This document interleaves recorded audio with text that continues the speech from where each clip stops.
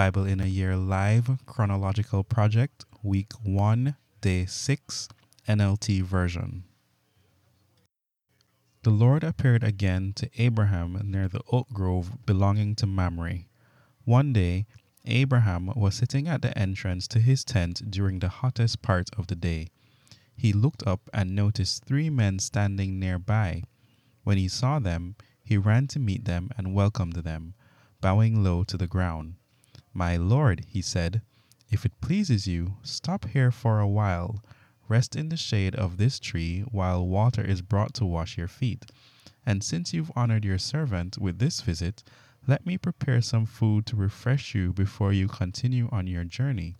"All right," they said, "do as you have said."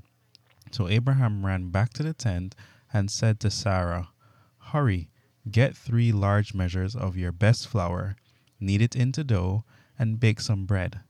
Then Abraham ran out to the herd and chose a tender calf and gave it to his servant, who quickly prepared it.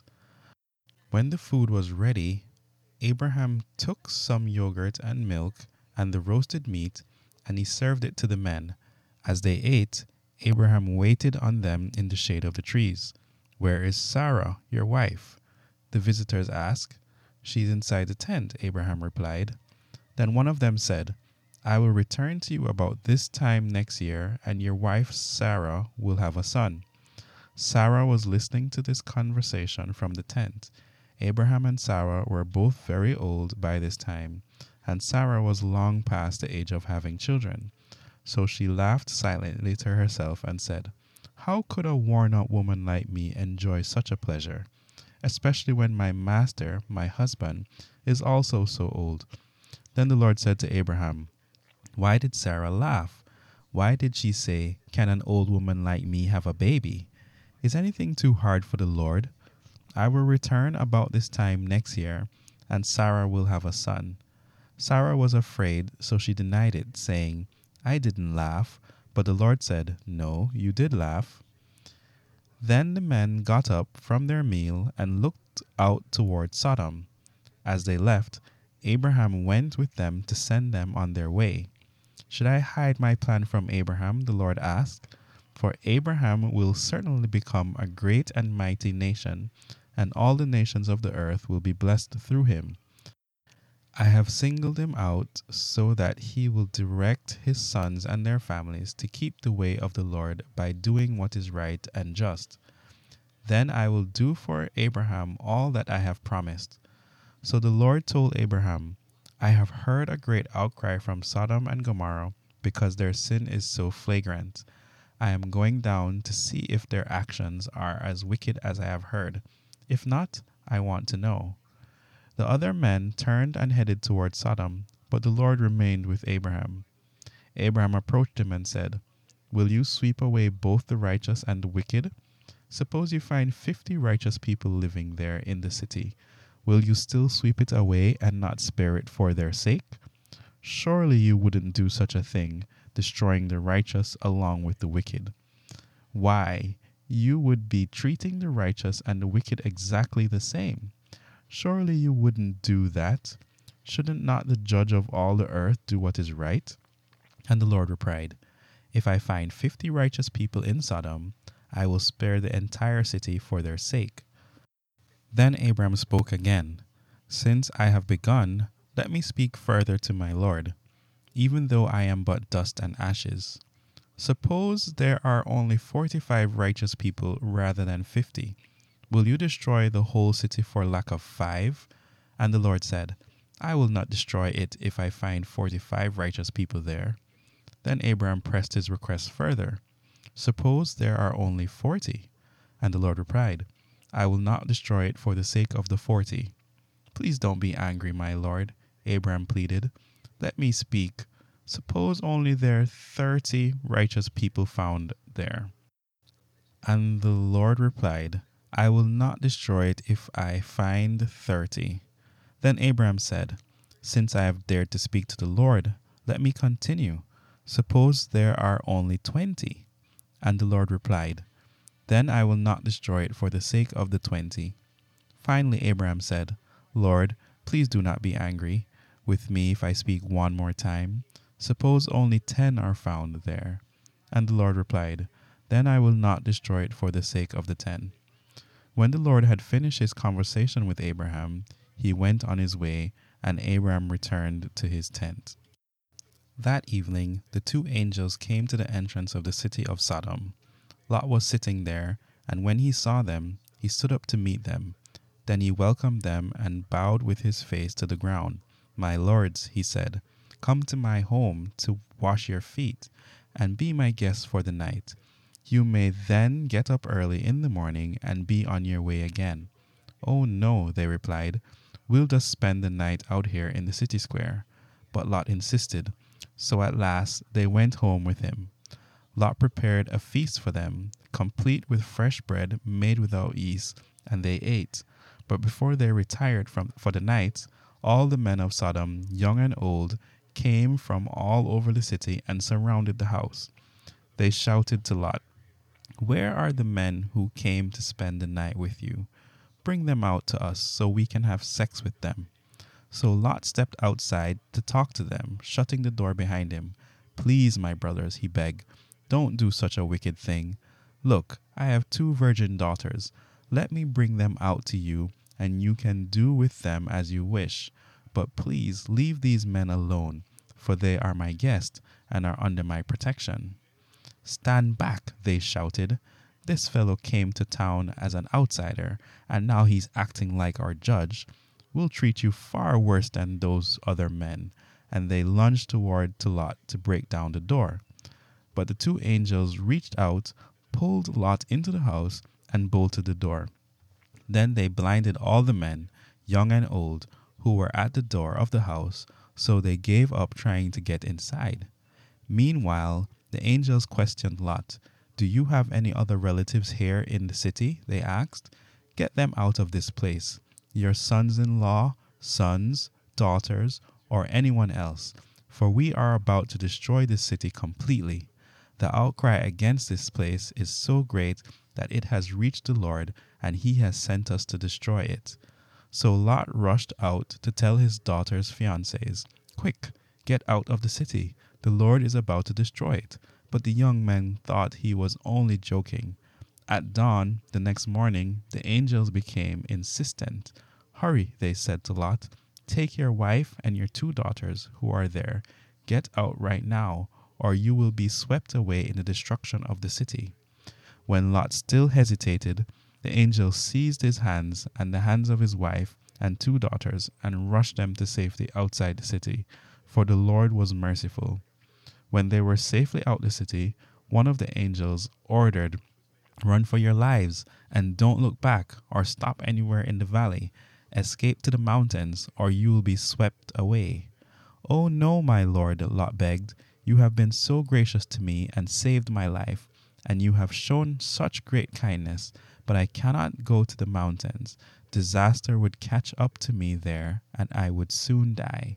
See, there is a small village nearby. Please let me go there instead.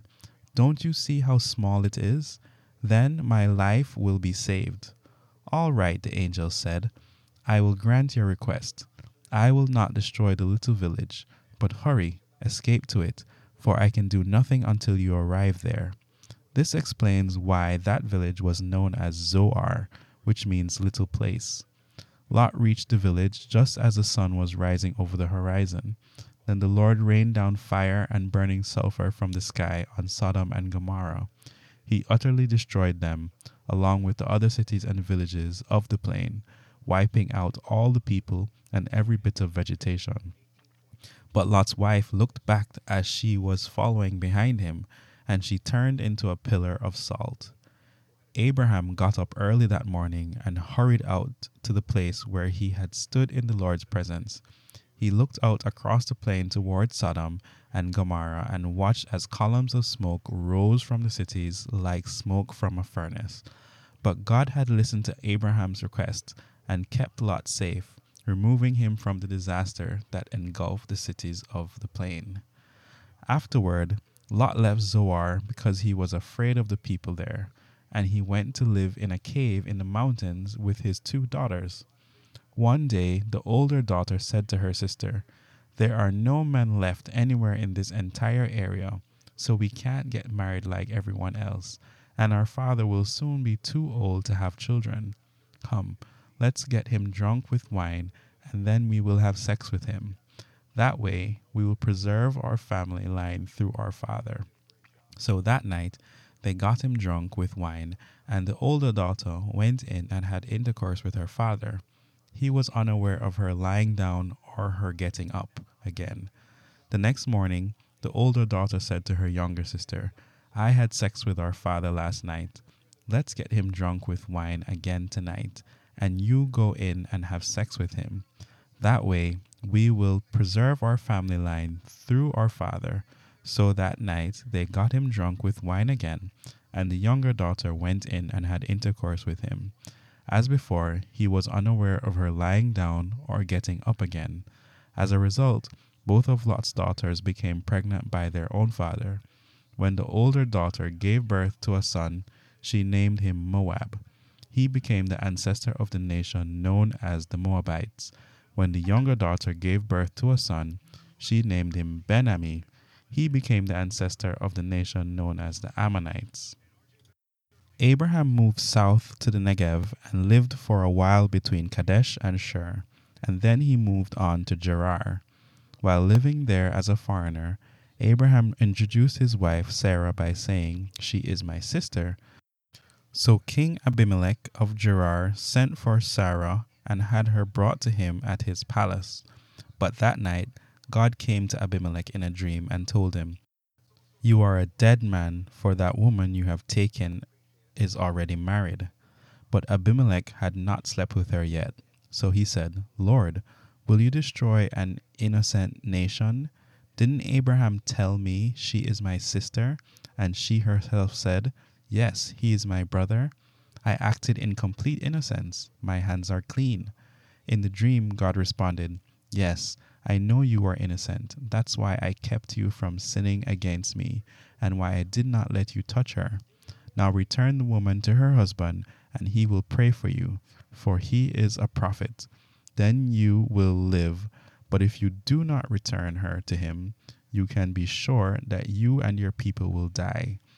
Abimelech got up early the next morning and quickly called his servants together. When he told them what had happened, his men were terrified. Then Abimelech called for Abraham. "What have you done to us?" he demanded. "What crime have I committed that deserves treatment like this, making me and my kingdom guilty of this great sin? No one should ever do what you have done. Whatever possessed you to do such a thing?" Abraham replied, "I thought, this is a godless place. They will want my wife and will kill me to get her. And she really is my sister, for we both have the same father, but different mothers, and I married her. When God called me to leave my father's home and to travel from place to place, I told her, 'Do me a favor. Wherever we go, tell people that I am your brother.' Then Abimelech took some of his sheep and goats, cattle and male-female servants, and he presented them to Abraham. He also returned his wife Sarah to him. Then Abimelech said, 'Look over my land and choose any place where you would like to live.' And he said to Sarah, 'Look, I am giving your brother 1,000 pieces of silver. In the presence of all these witnesses, this is to compensate you for any wrong I may have done to you. This will settle any claim against me, and your reputation is clear.' Then Abraham prayed to God, and God healed Abimelech, his wife, and his female servants, so they could have children. For the Lord had caused all the women to be infertile because of what had happened with Abraham's wife Sarah. The Lord kept his word and did for Sarah exactly what he had promised. She became pregnant, and she gave birth to a son for Abraham in his old age. This happened at just the time God had said it would, and Abraham named their son Isaac. 8 days after Isaac was born, Abraham circumcised him as God had commanded. Abraham was 100 years old when Isaac was born. And Sarah declared, "God has brought me laughter. All who hear about this will laugh with me." Who would have said to Abraham that Sarah would nurse a baby, yet I have given Abraham a son in his old age?